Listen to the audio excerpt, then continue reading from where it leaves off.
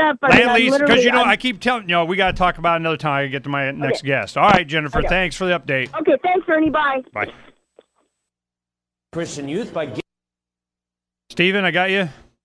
I'm here. Can you hear Okay, me? go ahead and count to 5 for me. 1, 2, 3, 4, 5. Okay, again. 1, 2, 3, 4, 5. All right, here we go. Hashtags sleeping in have been retweeted over 1 million times by lazy Catholic teens, while tweets like, if God was real, how come there's so much murder? And I'm still Catholic, I just don't go to church or believe in Jesus, have been especially successful with college students who are questioning the church's teaching. It's really cool to see that the Pope is as active on social media and as skeptical about God as I am. Look, he just tweeted, I'm not religious, I'm spiritual. That's totally how I feel. Pope Benedict's aides say his next project involves reaching out to Muslims by sitting down with Islamic leaders and proclaiming his undying allegiance to Allah. This is the Onion News Network. And now, live from the studios of Freedom's Phoenix, Ernest Hancock. Believe me when I say we have a difficult time ahead of us. But if we are to be prepared for it, we must first shed our fear of it. I stand here without fear because I remember that I am here not because of the path that lies before me, but because of the path that lies behind me. I remember that for 100 years we have fought these machines. And after a century of war, I remember that which matters most. We are still here!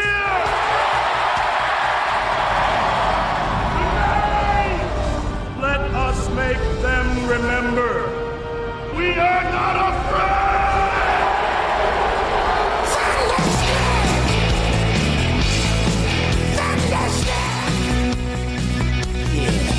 Yeah!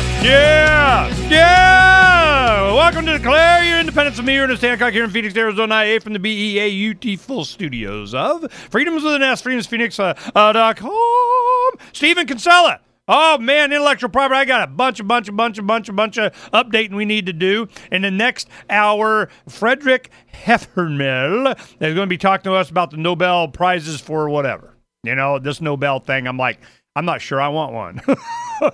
I mean, seriously. So we'll get into that. Stephen Kinsella, intellectual property. I have a lot of specific issues to do. But first, how are you?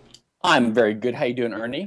Okay, let me tell you, it was probably 3 years ago where we first were introduced. We had you on the show. We talked about various things. Man, this intellectual property, if that is not a touchy issue for some people, including, libertarians arguing about how many libertarians can dance on the head of the freedom pen. I mean, they are definitely, one side or the other on this thing. And even intellectual property, if that is a property, who enforces it? I mean, or a bunch of anarchist libertarian. Well, we need to have enough government to enforce intellectual property. I mean, so I'm wondering how the debate has been going over the last few years. When on my radar screen, it really started, hitting the libertarian as we argued all this. Okay, war, we got that taken care of. The force of government, okay, we got that, and we can privatize this, and we're making our way more towards a volunteer. We're getting closer and closer and closer, and then intellectual property. How's your position holding up, and what is your position? Go.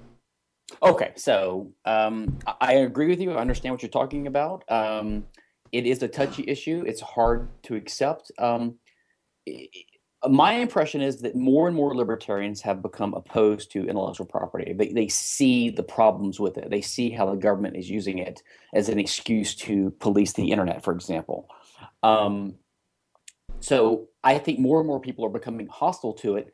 The problem is, look, I don't think it's the worst problem in the world. It's one of the top 3 or 4 or 5, I think, actually. Go ahead and bring your camera down a little bit for me. Bring your camera down a little bit for me, will you please?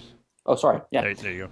How's that? Pebble Beach. So Got it. It's one of the top issues, but what makes it, in a way, one of the worst problems is that it goes under the rubric of property, right? So people are confused by this. We don't believe the drug war is a property rights issue. Or in other words, we don't believe that you can justify the drug war by calling it a property rights issue. In fact, it violates property rights. Same thing with regular war. Same thing with the central bank, the Federal Reserve, things like that. Okay, But the problem with IP is we sell these patent and copyright laws as property rights, and most of us are in favor of property rights. So when the government calls it a property right, we're sort of confused. Well, should we be in favor of it, or should we not be in favor of it? And then you have these people that are opposed to the state, opposed to legislation as a way of making law. They get confused. They're like, well, how would we have a free society that supported these property rights that really only came about because of legislation? So I think it's an issue that makes people reevaluate their fundamental presuppositions about justice, about rights, about fairness, about freedom, liberty, and property rights. Well, how do you define see, you're right. I would see that they would take advantage of using certain intellectual. Well, of course I'm intellectual. I support intellectuals. I'm an intellectual supporting kind of guy. Property, absolutely. If you can, define something, in such a way that, you like you say, libertarians go, well, of course we're intellectual property supporters. I mean, so I could see it's a naming thing, but what are we actually talking about? And we'll get to the Shire Society, Davi Barker, L. Neil Smith thing at the Freedom Summit this February. We had Federal Magistrate Judge Buttrick, was going to do an arbitration mediation Friday night. We were working on that behind the scenes. We didn't announce it because we were going back and forth between everyone. And in the end, L. Neil Smith decided, look, I'm not putting up what I consider to be my property up for evaluation by somebody, which is a perfectly legitimate, concern and a position a lot of us would take on things that we believe that's our property. Hey, I'm not putting it up for discussion. It's mine. Well, the problem is, and we'll get into it. Let me go ahead and define it, and we'll get in because I think this is illustrative of a very good point. L. Neil Smith, in some of his writings, decades ago, wrote a thing as the Declaration of Unanimous Consent. Right. Well, I signed it a long time ago. Right, I remember that. Now, that was taken by the Keeniacs or Free State guys or Shire Society or Ian and those guys. They thought that was cool. It wasn't taken. Let's step back. It wasn't taken. It was copied and used and remodeled. All right. So he's not missing his. Okay. No, we'll get. You'll help me out here. I'm sure. Thank you. But the point is that was copied, used, took the brain cells that accumulated that information, regurgitated it into their own whatever. So Davi Barker took and stylized it, and did the calligraphy on it, and the Shire Society Declaration. Well, instead of being honored, or this is exactly what I wanted to happen, or manifested in, or whatever, L. Neil, I'm not really sure. The argument was, hey, it's mine. I should at least get some credit. I should, which they, of course, acknowledged. Which he did get credit. Yeah, they acknowledged that, it came from him. He actually didn't want credit. He said, this is not. Because they changed it a little bit and modified it. Let me finish, Stephen. They modified it to the point to where he's going, look, you vandalized my stuff. Man, you changed it. It's not mine. Now it's not mine anymore. Right. It's ours. You don't want me to know about something. You don't want me to, take that property, whatever's in my head, then don't give it to me. I mean, because the second it hits my head, it's mine now, or also, or shared, or it's words, or whatever. So this argument, it sounds like you know something about it. Go ahead and define the argument. We got like a minute and a half here of what the argument is, and then we'll use this as a really good example of what we're talking about. It goes into other areas, but can L. Neil claim, in your opinion, a property right in words that he wrote on paper? No, he cannot. He doesn't actually. Look, I respect him. I like his works. I've bought a lot of them. I signed his declaration. But in my opinion, I agree with the anarchist Benjamin Tucker, who wrote over 100 years ago. He said, if you want your invention to yourself, keep it to yourself. Okay? If you make an idea or information public, then you have to expect that other people might learn from it. If you sell a product, then you have to expect that people might compete with you by copying or emulating what you do. If I sell an iPhone and it's a hit product, a new touchscreen smartphone, I have to expect that if it's a popular hit and makes profits, that profit signal will draw competitors. This is what we call, in quote marks on the free market, competition. This is what we call learning. This is what we call emulation. There is nothing immoral or wrong with copying, emulating people, or learning from what information we acquire on the free market.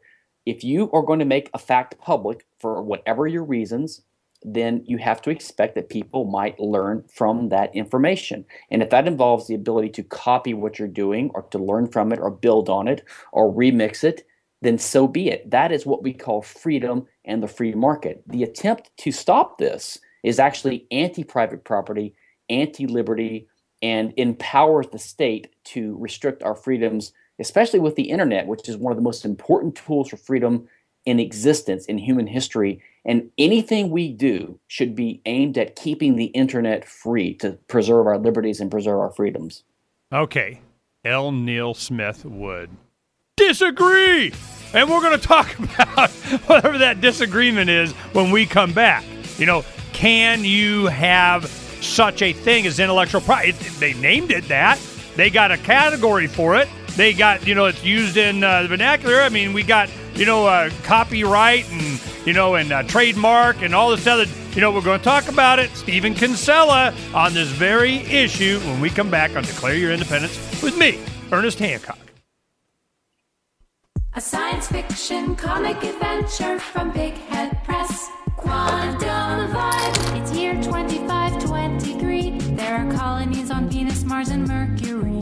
People travel in bubbles, fly at hyperspeed, with brain implants and artificial gravity. A scientific genius and his clever assistant set out on an adventure through the solar system on a secret mission to find the key to access new frontiers and save liberty. Quantum Vibe. There's a robot girl and zany creatures made with genetically engineered features, and corporate villains crave the opportunity to steal a profit from others' ingenuity. A scientific genius and his clever assistant set out on an adventure through the solar system on a secret mission to find the key to access new frontiers and save liberty. Hello, back. Yeah. One thing, Stephen, I want to make sure L. Neil Smith's argument is presented and pure if I could really understand what it is. Okay, and let me back up a sec. I didn't know we were going to talk about Smith, and that's fine. This is about 2 or 3 years ago, so it's not a fresh debate that I'm aware of. No, yeah, it is. It's really been amping up. I've been, asked to be part of mediation and doing all. We were going to do it at the summit, and Judge Buttrick was going to judge it. And it's got, I wasn't aware of that. Maybe you can explain that. But I'll be happy to present his argument. But to be honest and fair to him, he doesn't have an argument. All he says is it's stealing. His argument is that you're stealing the work. Well, see, it's a good foundation because we're on LRN. It's Ian Freeman's network. There is this controversy amping up again to the point where L. Neil was calling Pasha over at Silver Circle Movie, that he has a relationship with, complaining about Davi. So this kind of got resurrected, and I talked to L. Neil. I wasn't aware. I wasn't aware. I didn't even know that it was online. Well, do you know who John Buttrick is? No, I don't. He was libertarian for governor here in the 90s and legislature, and went on to become a Superior Court judge, and now is a federal magistrate. And he's a good friend of ours, and he speaks at the Freedom Summit on a regular basis. And his whole thing is, in the future when we have a voluntarist society, you're still going to have conflict resolution. How are you going to do that? So this was a perfect example. I'll go into that. Yeah, I've actually written international law books on arbitration, and I know a little bit about it. So, but I'm a libertarian, not a federal magistrate. Yeah, I understand. The point that I'm bringing this up is one, it is kind of fresh, but it looks like we're not going to get it fixed at the summit because L. Neil's like going, look, I'm not putting my, I believe it's mine. Why am I putting it up for any kind of dispute? I decided, problem over. Okay. So I don't know what level of abstraction you want me to go into. I'd be happy to talk about that on any level you like. No, I already, Stephen, my show. I get to do what I want. Here we go. Okay, get ready. Now, so the thing is that at the core of everything that you're going to say, this is a legitimate and current and talked about topic right now because you're saying L. Neil does not have an intellectual property right. Okay, that's fine. We don't have to talk about, drag out just this one particular thing, but you can't just say that. You got to say why he doesn't. No, I'll be happy to. And I need you to articulate L. Neil's best argument of why. Now, that doesn't mean it's legitimate in your mind or it doesn't, I don't care. Mm-hmm. But I need you to, because he's not here to defend himself, to at least repeat what you think he's understanding. Then we'll chop it up. No, but I need him to be represented. I can do that. That's no problem. Here we go. I got it. 1-800-441-6064. That's 1-800-441-6064. What's up next? Visit the Liberty Radio Network program guide to find out at shows.lrn.fm. That's shows.lrn.fm. To be a part of the show, call 602-264-2800. 602-264-2800. And now, Ernest Hancock.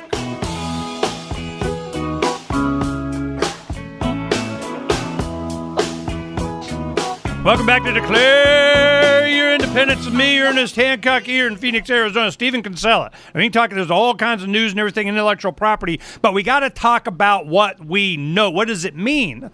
So here we have, I don't want to dwell on it any more than we really need to, but the thing is that here we have a good, hardcore, long time considered to be on the edge, fringe, kind of no compromise libertarian that believes he's got a property right and stuff he wrote, decades ago. It's mine, mine, mine, mine, mine.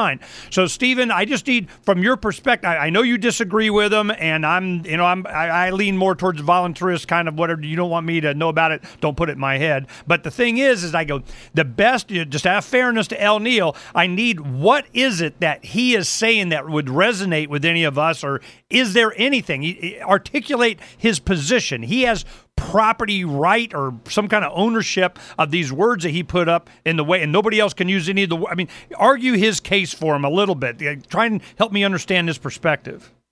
Oh, absolutely. So he's got two cases. The first one would be legal. Like, he could argue he does have a legally recognized property right in his novels, let's say, or in his writings under the copyright statute. So it is true that there is a copyright law in the U.S. and in most of the world that recognizes a property right in these artistic creations and original works of authorship. Okay, so he does have a legal right, but that, I don't think he would want to rely upon that, because he's an anarchist like I am, and not every law the state enacts and enforces is compatible with justice, like laws against slavery, laws for eminent domain, tax laws, drug laws, etc. So just because there's a law doesn't mean it's legitimate. So he does have a legal right. The question is, should he have a legal right? Should there be property rights in patterns of information and in writings? And the argument he's relying on, as best I can tell from what he's said, and I've read some of his writings on Facebook and on the Free Keene, if I recall, forums, etc., is the standard argument that you own what you create, which is a Lockean type of argument, the labor argument, the idea that you own yourself, you own your body, therefore you own your labor, and therefore you own what you mix that labor with and what you create in the world. It's sort of a Randian argument, the idea that if you create something, some nebulous thing that has economic value, that you have a property right in it. And a poem or a novel or a paper is a thing of value in the modern economy, and therefore you have a property right in it. That's the basic argument. It's full of fallacies and it's full of confusions, but I think that's the argument. And that type of argument is used by libertarians to justify regular property rights in land and in the products of your labor, like when you sell your labor services and you want to get paid for that, you don't want the government to take a cut of that. So you might fall back on the argument, I own my labor, I own myself, I own the fruits of my labor, so you shouldn't tax that. So you can see a sort of a common ground in these types of arguments, but it's really based upon some economic and political confusions. Okay, now that's a very good, thank you for that. And you look at things like, we got to go to China to be free. I mean, they don't, copyright, I don't know what you're talking about. We're not taking anything from you. I made a whole bunch of CDs here and we're putting them on the street corner and selling, get over it. Oh, no, you got to have crap. Well, who's making that complaint? Who's the pressure doing that? What's the philosophy that they're doing? So this, you can see from my standpoint, this is the argument. This is a perfect example. This is it. So you have, so you're saying there isn't a role of government or anybody to have some kind of, there's a differentiation between, what is created that is tangible that somebody can have and that's one of and they transfer around and so on, but an idea that can be represented in what? Ones and zeros? I mean, it can be replicated a bunch of times. It can be a song. It can be music. It can be a book. It can be a movie. It can be, at what point? Because I deal with it on Freedom's Phoenix all the time. We get away with a lot of stuff because, it's news or free speech or whatever the heck. And there's a big thing going on with fair use. Yeah. You're relying on the fair use exception, probably. Well, I'm not relying on. I don't give a crap. I don't even look. I mean, I'm just like, I got attorneys. Go deal with them. I'm going to do whatever that forwards information. And if you want to come after me, well, heck, that's new news that we need to talk about. So I don't really rely on anything other than my sense of information and sharing but. You'll have some libertarian, this intellectual property right thing. Now, what makes the difference in your mind that you don't apply property rights to things that you create with your mind that go out there? We haven't got to that part yet. That's what I wanted to build up to. So go ahead and go. How would you distinguish the difference to where those kind of rules don't apply? Basically, you have to step back and think, why do we even need property rights? Why does this institution arise? It arises because we live in a world where you and I want to use things to get things done, right? Our bodies and other things. You want to drink milk. You want to have a piece of land. You want to have a house. You want to have weapons. You want to have fishing equipment, whatever. These things, by their nature, are what's called scarce or rivalrous resources. There are things that can only be used by one person at a time. So either you have a system of rules that say who can use these things, or you don't. If you don't, then we're having like a battle of everyone against everyone, a war of all against all. Most of us prefer peace. We prefer society. We prefer cooperation. And we have a dim recognition that if we have a system of rules that say, listen, let's have an orderly way of assigning rights to use these things, because only one person can use these resources at a time. So we come up with these property rights because it helps make for a prosperous, orderly, civilized, cooperative society. And we pretty much all agree on the common sense rules. Whoever gets the thing first gets to use it, or if you sell it to someone else, then they're the new owner. It's pretty common sense, but the fundamental issue is when we identify such a scarce resource, the kind of thing that there can be a conflict over, then we have to have a property rule that says who gets to own it. And that's why we have disputes. That's why we have conflict. It's always over a given resource. And the libertarian answer and the common sense answer has always been the first user or the person that buys it or gets it by contract or inheritance from a previous owner is the rightful owner. The problem with making ideas a property right, giving a property right in ideas, is that you really cannot control an idea. You can't control information. Really, it's a disguised way of getting control over people's property rights. So, for example, if you have a copyright in a novel, that means that you can use the government courts or the legal system to tell someone that they can't use their own property in a certain way, right? Or if you have a patent on an invention, you can tell them you can't use your own property in a certain way. So the fundamental mistake behind this notion is the idea that creation is a source of property rights. It's really not. Creation is a source of wealth. What creation means, what production means, is you own resources already. Like I own some raw materials. And I use my labor, my creativity to fashion them into something more valuable.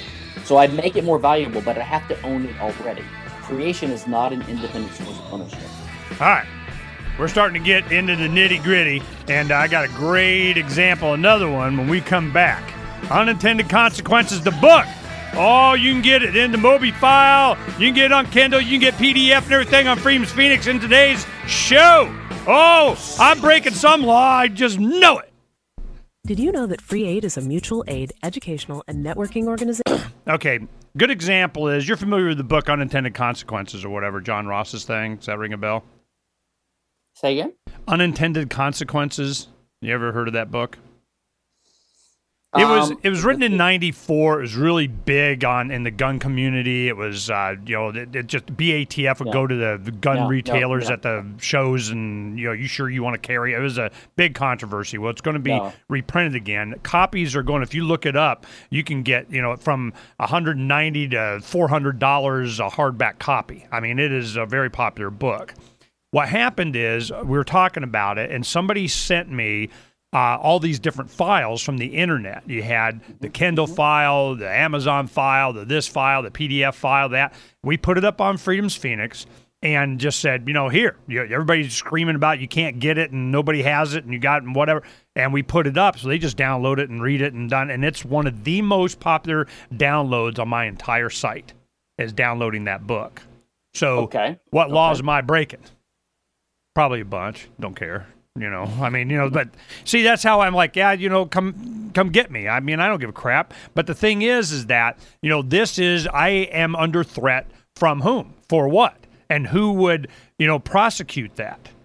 Yes. How, and then under what guise? I went, it almost, you want them to do it just to give, some notoriety to Freedom's Phoenix and the book. I don't care. John Ross, when he and I go way back, we did a thing called SAFE. We still have it. Second Amendment is for everyone. And safegunowners.org and com and all that crap. So what happened was he wanted to have a blurb on it. Well, I was a young activist. I didn't know what the hell he wanted. He goes, how come you didn't write it? I go, oh, you want me to support it that way? Hell, I thought we bought 3 cases of the book. I didn't know what the hell you wanted, Don't say I didn't support you. I bought 3 cases of the book, So it's I just didn't understand. But the thing is that these guys, they really have an ownership, and it's mine, freaking mine. Ayn Rand, all that other stuff went out the window when it came down to it was mine. Okay, so the intellectual property, I would see that they would look at this as a compliment. As real libertarians, they're like, yes, my whole point was to get these ideas out. My whole point, I made some money. Okay, that's cool. Well, go where yogurt says the real money is, merchandising. It's kind of, so I'm really trying to, that is the line. All this other stuff we talk about, blah, blah, blah, blah, blah, can you copyright or should the government be there to protect ideas? And what I want to talk about now, I'll bring up the unintended consequences thing real quick, but when we get back into you, what I really want to get is how much this line of thought stifles innovation. In patents and in innovations in energy. And so, like, they go to Elon Musk and they go, yeah, you're building all this great, rocket engine, new technology and everything. How come? But you're not even using the patent. He goes, why? I'm the customer. Who else is going to be buying my crap? I'm the guy doing it, and why the hell would I give, details to my competitors? And my competitors are governments, and I'm asking for permission to protect my ideas. Screw that. That's just a practical example of the intellectual property does not work at the highest level. So I'm going, all right, SpaceX makes all their own stuff. They, who else is going to buy it? You want to copy it, knock yourself out. If you want to buy one of my engines, go right ahead. It costs this much. So this is why I want to get, into the stifling of innovation and so on because of intellectual property rights. So that's what I'm building up to. Yeah, got it. No problem. Right, here we go. If you enjoy LRN.FM, please contribute to your favorite shows via their websites and become an amplifier at amp.lrn.fm. That's amp.lrn.fm. There are those that just want to be left alone, and those that just won't leave them alone. Which one are you? The Ernest Hancock Show.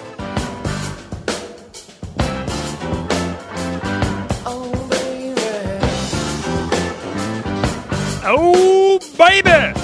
We got Stephen Kinsella on the line. Oh, this is, I tell you, let me tell you the story, what's going on.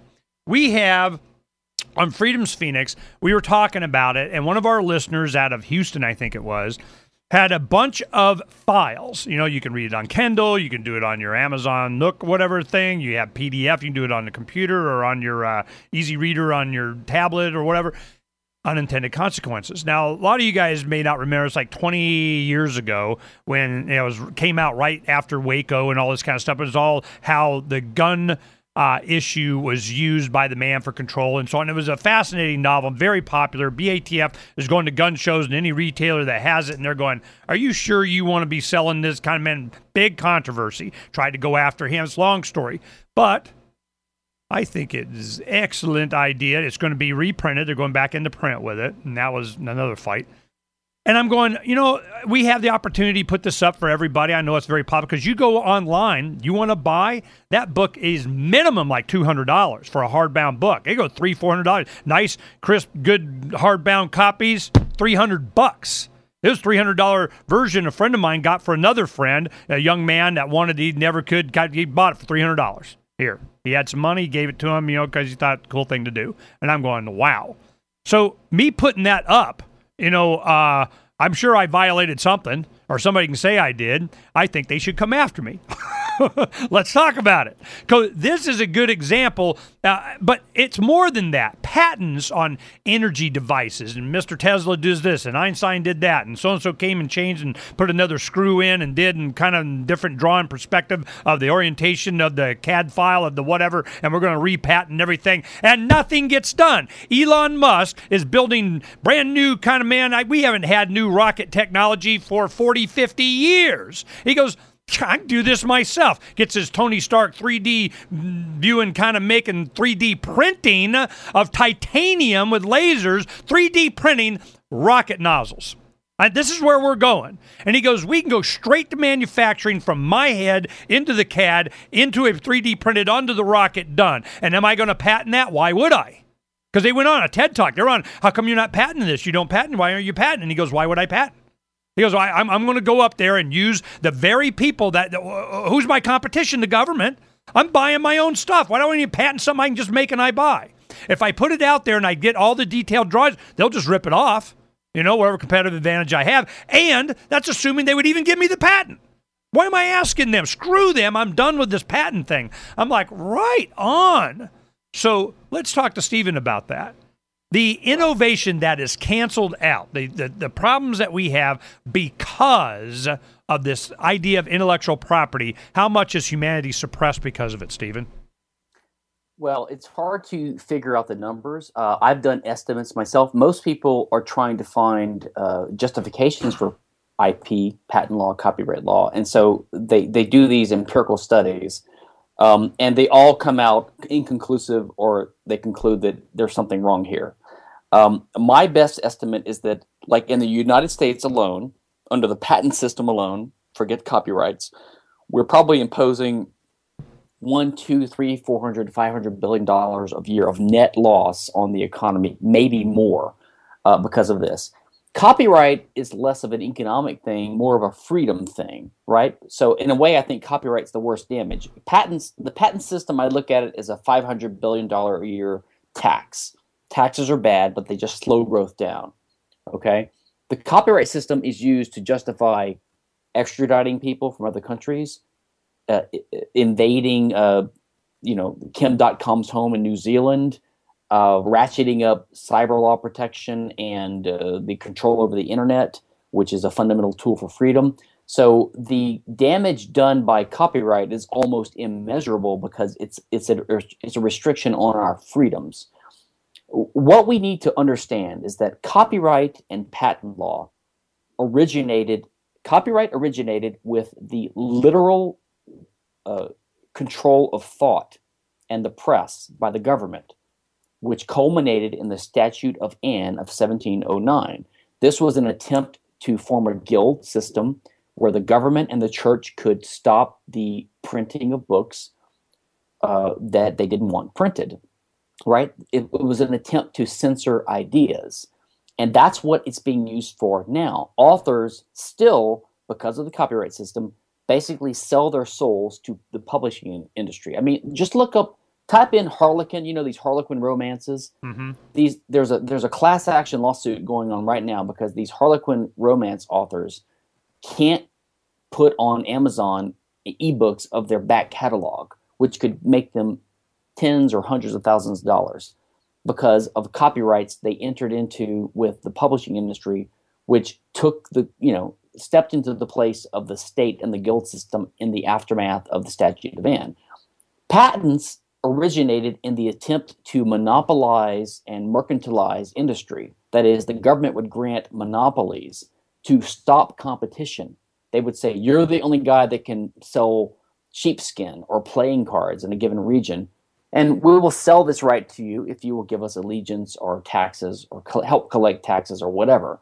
So it was, and in fact, the first, the modern copyright statute originated in the Statute of Monopolies, 1623 in England.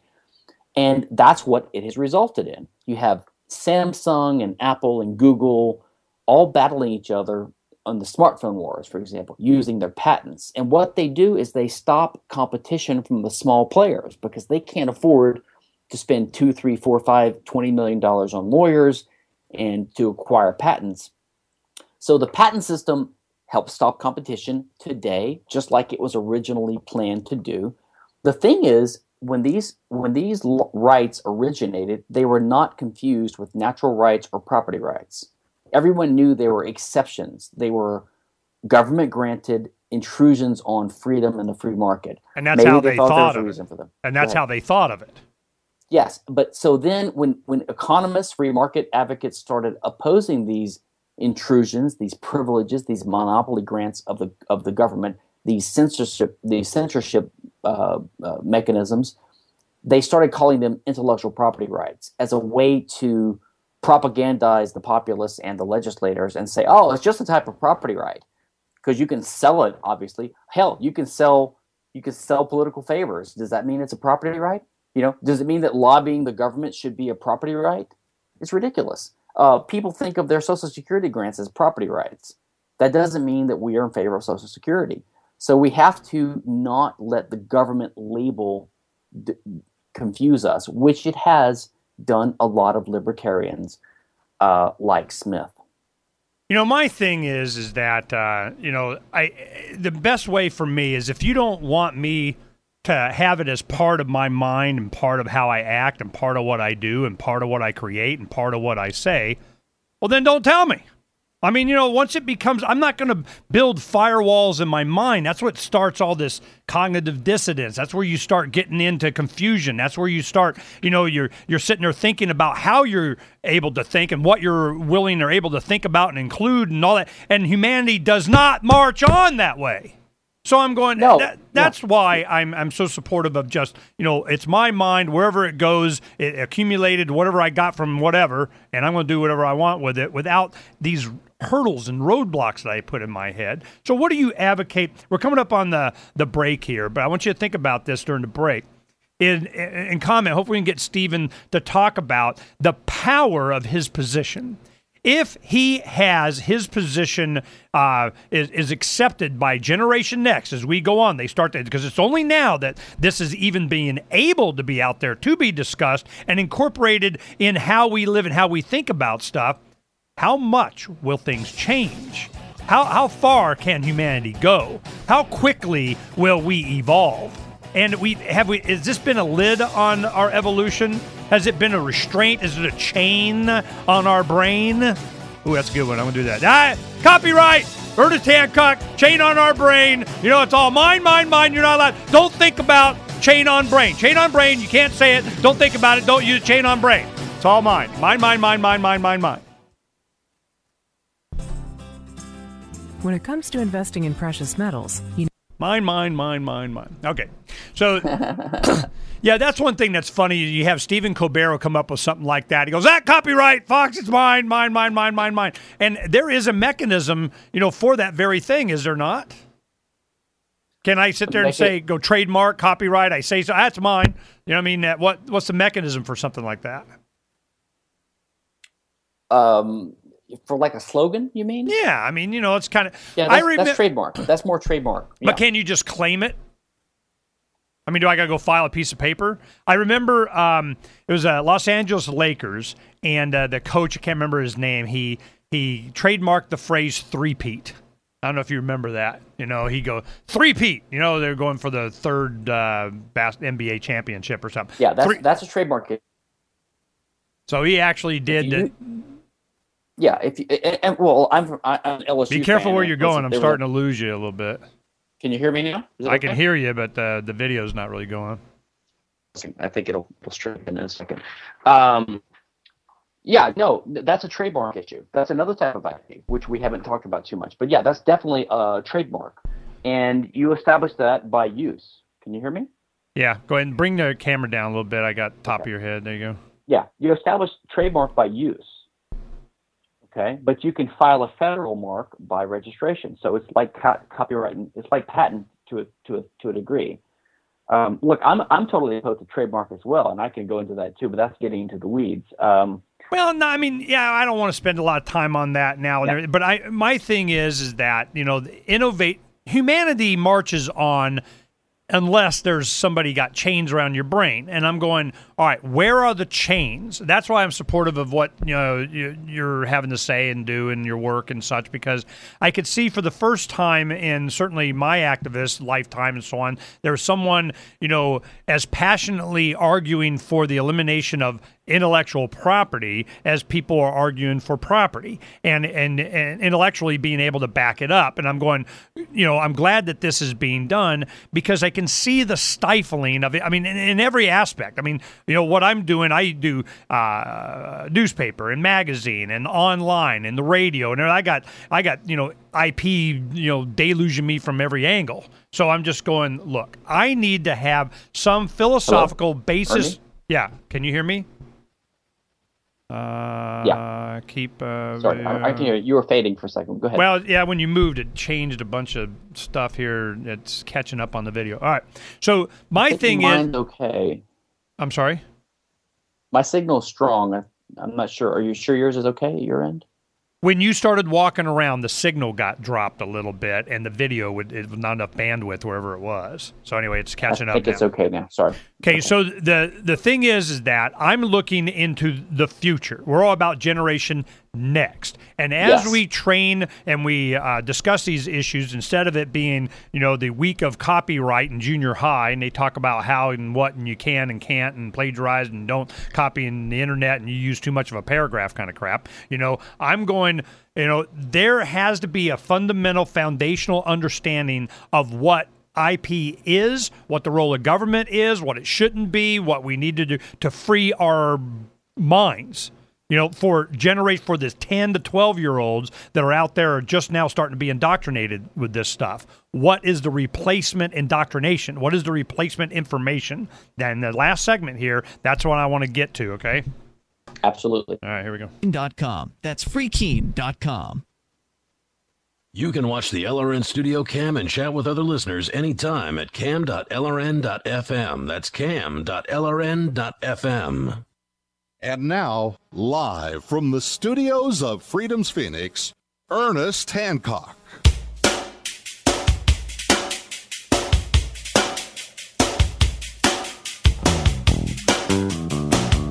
Welcome back to Declare Your Independence with me, Ernest Hancock, here in Phoenix, Arizona. Hello, Stephen Kinsella, intellectual property. This is a much more important issue than I think people realize. This is, because what are we always about?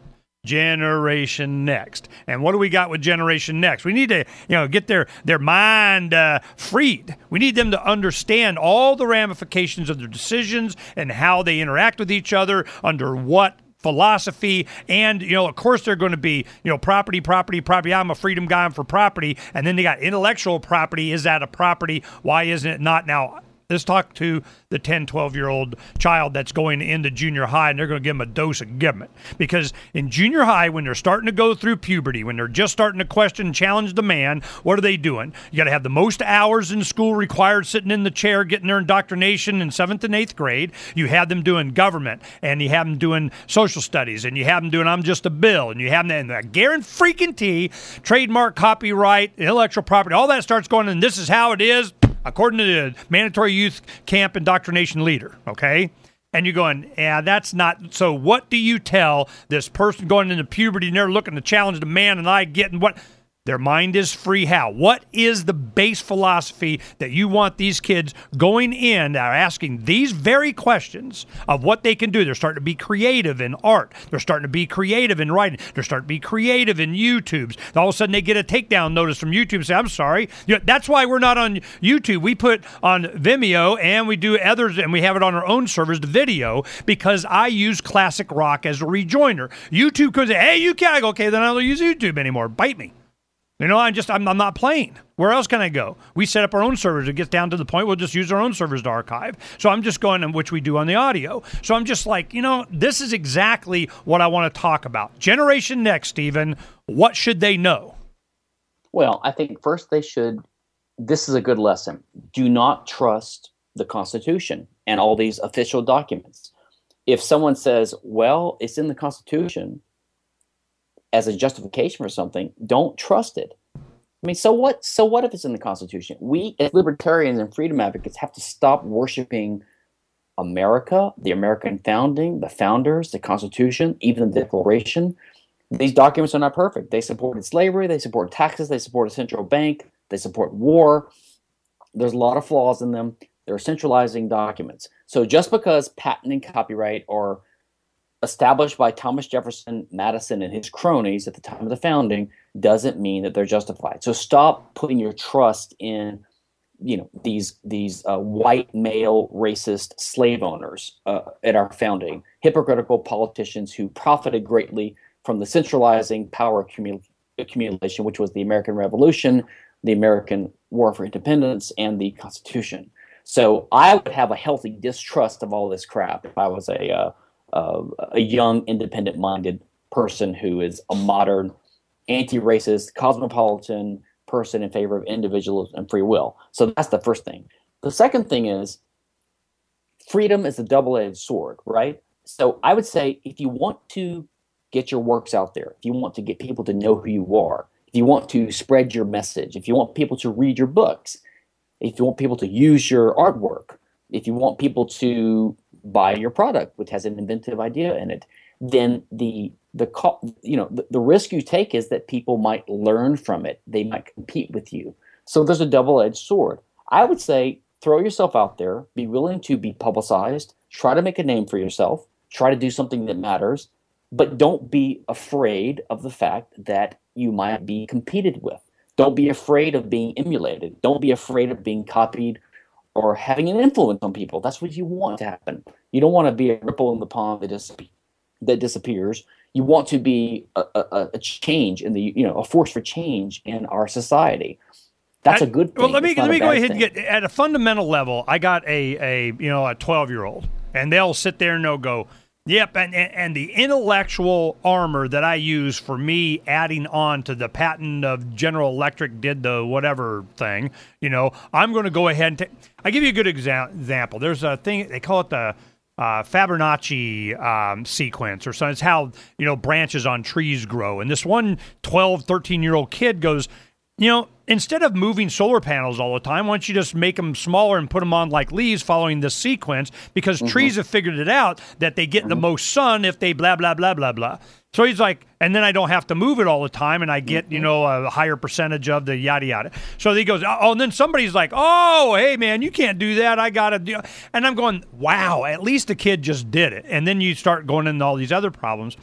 So I'm looking at these young, very creative, innovative people that if they can get them into the first thing that goes in their mind is not how I can do it better, it's to whom I got to submit my application for permission to think about it. And I go, that is the damage. So I want, like you're saying, it doesn't matter what these pieces are. Don't be bound by this, chain on your brain from the beginning. Innovate, go, take it. It's you have permission from Stephen Kinsella, he says. But what are the ramifications on the other side? Yeah, well, the system exists, okay? So they have to take into account the impact of these laws. It's unfortunate, and which is one reason libertarians should not be in support of these things. But the example you gave is a great example. This kid who comes up with a new way to aim little photovoltaic receptors, he learned it from Fibonacci, right? The Fibonacci sequence. So this is an example of how all learning is incremental, but he should just be caring about getting a result done. He doesn't need a monopoly from government to protect him from competition. He's going to move on and do something else after this, right? He's going to make a profit. He'll be the first mover. He'll have a reputation. He'll have fame. He's going to build his skills. He'll develop networks. He'll make money. And then you can move on to the next thing. Well, what about the argument? Laws let you rest on your laurels. Why would someone want to do that? No, I agree. And some people, their claim to fame is a book they wrote 30 years ago. I mean, I'm going, seriously, this is all you got? So I want to protect it. I don't want anybody. So I'm going, and I'm not talking about El Neo, and there's some other people come to mind. But what happens is I'm wondering what is stifled in the future? How much humanity is damaged by this? And and your advocacy for what you're doing, I'm hoping that it has an impact and an encouragement to people. But you have the other side that is always going to, yeah, but we got the guns. And if you breed them out, if you train them out, if you be part of a culture that no longer accepts this, that's the only way you're going to be able to combat it. So let me put it this way: the internet views censorship as damage and routes around it. Yep. Okay, and similarly, I believe that the free market views controls of information and controls of competition, which is what copyright and patent law do, as damage and routes around it. And how are we seeing this? Well, with information, with copyright, with censorship, we are seeing the rise of torrenting and encryption systems, right? So basically people are circumventing the damage of copyright law. Now, how are we seeing this in the patent world? With 3D printing, for example. 3D printing is emerging and rising, and these cornucopia machines, these Christmas machines, whatever you want to call them, could be emerging in full force in 10, 20, 30 years and radically transform human society. Oh, hell, next year. This is right now. I mean, that's all what DefCAD and White. Well, Cody Wilson's one of the speakers at our summit this February. And the reason is, and we have Charles Pax from, MakerBot fame, is going to be there demonstrating some stuff. And the whole point that he was making, he's going, look, it's over. You can print. The gun was just an example. I mean, it's anything. Yes. It's a little widget knob I got in Louvre on my dashboard of my car, broke, kind of $70 kind. I printed it for 7 cents. I mean, this is, and they're going to freak. I mean, there's no way manufacturers. They are using 3D printing, and things like this are going to be used to, and also the Silk Road and Amazon and international commerce. They are used to circumvent and basically evade patent law, just like people evade income taxes by Quicksilver Capital and by other techniques. I think this is a good thing. This shows the market can help us outrun the nefarious, effects of state interventionism and attempts to control what we're doing. And this shows that the advocates of patent and copyright among libertarians are on the wrong side of things, and they need to get with the side of the future, the side of progress. Okay, now what we're going to go ahead and do is do some bonus. I got 8 minutes before the, at the top of the hour, we get to Nobel Peace Prizes and stuff. But I want to go ahead and have a little bit more conversation without, threat of break with Stephen Kinsella. We'll just go a couple more minutes here. We're going to let the video go. We're going to let the audio go because there's some other stuff. I really see this, Stephen, I think about what you've done, for the movement and a lot of your advocacies and so on, a lot more than you think, because it comes up a lot. And I can see the stifling of innovation. It's like that phrase, I'm looking to turn myself in, and I just don't know to whom or for what. But that's the mindset that they're putting Generation Next in. We're trying to free them. Defending Archimedes. We'll be right back. The Shire Free Church. Okay, now what I want to do is we'll go ahead and just let the video go and so on. I want to give you an opportunity, not in the threat of, whatever, we can go another few minutes, is that there's a project we got, Defending Archimedes, long story, you can look it up, Defending Archimedes, Ernest Hancock, and you'll see a presentation. I did a PowerPoint at Libertopia. But the point is this. I can see that there is a concentrated effort by they, them, those to go after Chronicle, get it all, kind of do my luminosity, brain training, Khan Academy, tracking, find out where all the smart guys are, and we're going to put you in service of, and you're either in service of the state or you're not in service of anybody else kind of thing.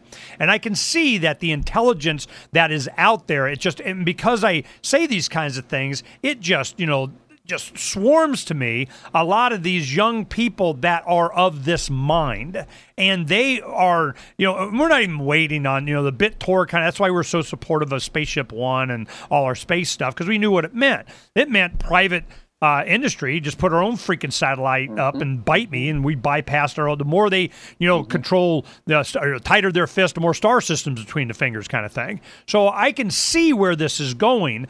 What role are you playing in, or have you gotten feedback from the young? I mean the young. I'm talking like they're just getting teenagers. They're the young, before you had to fix them. I'm tired of trying to fix everybody like we did with the Levolution. You're fixing them at 17 or something. What if you get them at 10 and you don't need to fix them? So we're working on that. What is it that you laser beam, what you're having to say to them? Go ahead, go. Now? Are we online now? Yeah. No, I did this. I'm telling you, Stephen, I think about what you're doing way more than you think. This comes up a lot. I'm going. Well, I think there's an attitude change. I mean, my generation, the generation before me, maybe even the one right after me, we tend to see intellectually at first these arguments for IP, for openness. Okay. But morally, like I remember 15 years ago, I was like, intellectually, I see why these patent and copyright laws are bad. But I've got to find another alternative free market way that we can dissuade people from copying things like privately, almost like charity, right? So as libertarians, we believe that there should be no welfare laws, but we think people should give to charity. But over time, I've overcome even that, and I think the young generation doesn't have that hang up at all. They're used to file sharing. They're used to competition. They're used to dynamically things happening dynamically, changing on the internet very fast, new business models rising and falling. So they're not surprised at all. They don't see anything morally wrong with remixing, right, or copying. That's part of what they do. So I think they don't even have the initial moral hangups that we might have. Okay, now that's where the battle is. I can see it. It's like you'll watch a movie and they'll have a little PSA, public service announcement. Now, you wouldn't, steal this, and you wouldn't copyright that, and you wouldn't you're a bad, evil person if you own evil in junior high and it was added in MPAA, included as part of the curriculum evil. Okay? So I can see where this is going. So they try and make it to where they're questioning, but what has not happened. And the only thing that I see, what you have been the first one that on the radar screen that I've seen has happened, is given an intellectual argument that it's okay, that there is some kind of overriding principle, that it's, it's brain cells configured because I read now it's mine, it's in my brain, it's mine, yes. Kiss my ass, I do what I want, mine. And that was never done before. There was never the ammunition. The criticism we get from people like Mr. Smith, who, again, I'm a great admirer of. He's a great libertarian. We're good friends. I don't have anything bad to say about O'Neill. No, but so the criticism you get from people like him when they're trying to cobble together an argument to defend something like copyright, they don't want to defend copyright because they know it's government creation, but they don't want to oppose it either. It's not really clear what they're in favor of, but they'll come up with these terms like, well, you're a communist, you're in favor of stealing.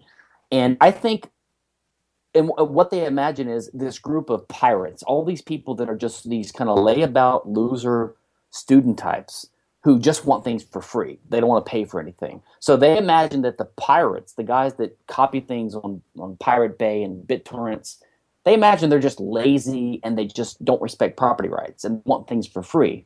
What I want to say is, listen, you have a good reason to add Stephen Kinsella intellectual property rights to the list over there.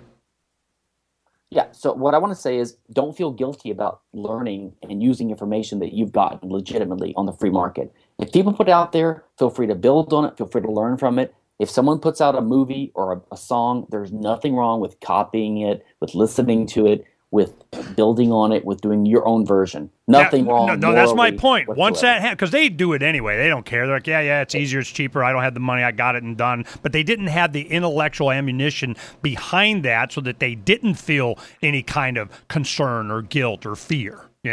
Once they are armed with the intellectual argument, it's all freaking over as if you could stop them anyway. But now they're armed with, the idea that supports what they're doing. That's the power. It's all these mental hurdles and roadblocks and brain chains that they're putting on us. It's a brain chain. I like that one. You're allowed to use it. You're the first. Okay, so the one thing that I wanted to tell you before I got to go is we used to do newspapers. We did hundreds of thousands of newspapers, in the 90s and early 2000s and so on. Our last one was in 2004, and we're creating another 32-page broadsheet, 4-section kick-ass. So we're, be distributing to do 10,000 of fur, blah, blah, blah.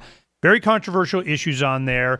I need this argument, an intellectual property kind of, to this. Do you have something that we can, steal, liberate, borrow, take, publish? That would be to this end.